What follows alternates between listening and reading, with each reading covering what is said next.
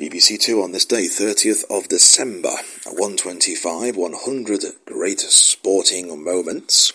Rummy had won both the 73 and 74 Grand Nationals. He finished second in the following 2 years. At 1:40 there was the World Cup Rugby Special, a match to remember, France v Australia. And at 2:55 there was the news, and then Showreel 87. Sue Robbie continues the presentation of a selection of the semi-finalists. Back on to BBC One at 3:45, Children's BBC with Andy Crane, starting with Wishing Well, a pop video in aid of the Great Ormond Street Hospital appeal, plus reports on its making. After that, there was Tales of the Mouse Hockey League at 4:20, and the Mouse Hockey League looks set to win the championship. The Rink Rats have other ideas.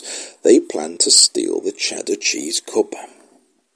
At 4:45, A Ghost of a Chance, a feature film originally made for the cinema by the Children's Film Foundation. A comedy film classic in which 3 children join forces with the resident ghosts of an old house in an attempt to stop it from being pulled down. Then there was the news, and Wogan at 7. Wogan's Radio Fun continues its celebration of the best of radio comedy. 7:45, a compilation of some of the most outrageous moments from the Carry On films. And at 8:10, classic Dallas.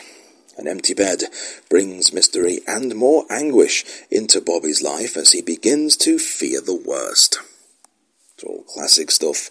JR's wily ways, meanwhile, bear fruit for his new company, while in LA, Sue Ellen is given a sample of Nicholas's business skills. But is it a taste that she will acquire?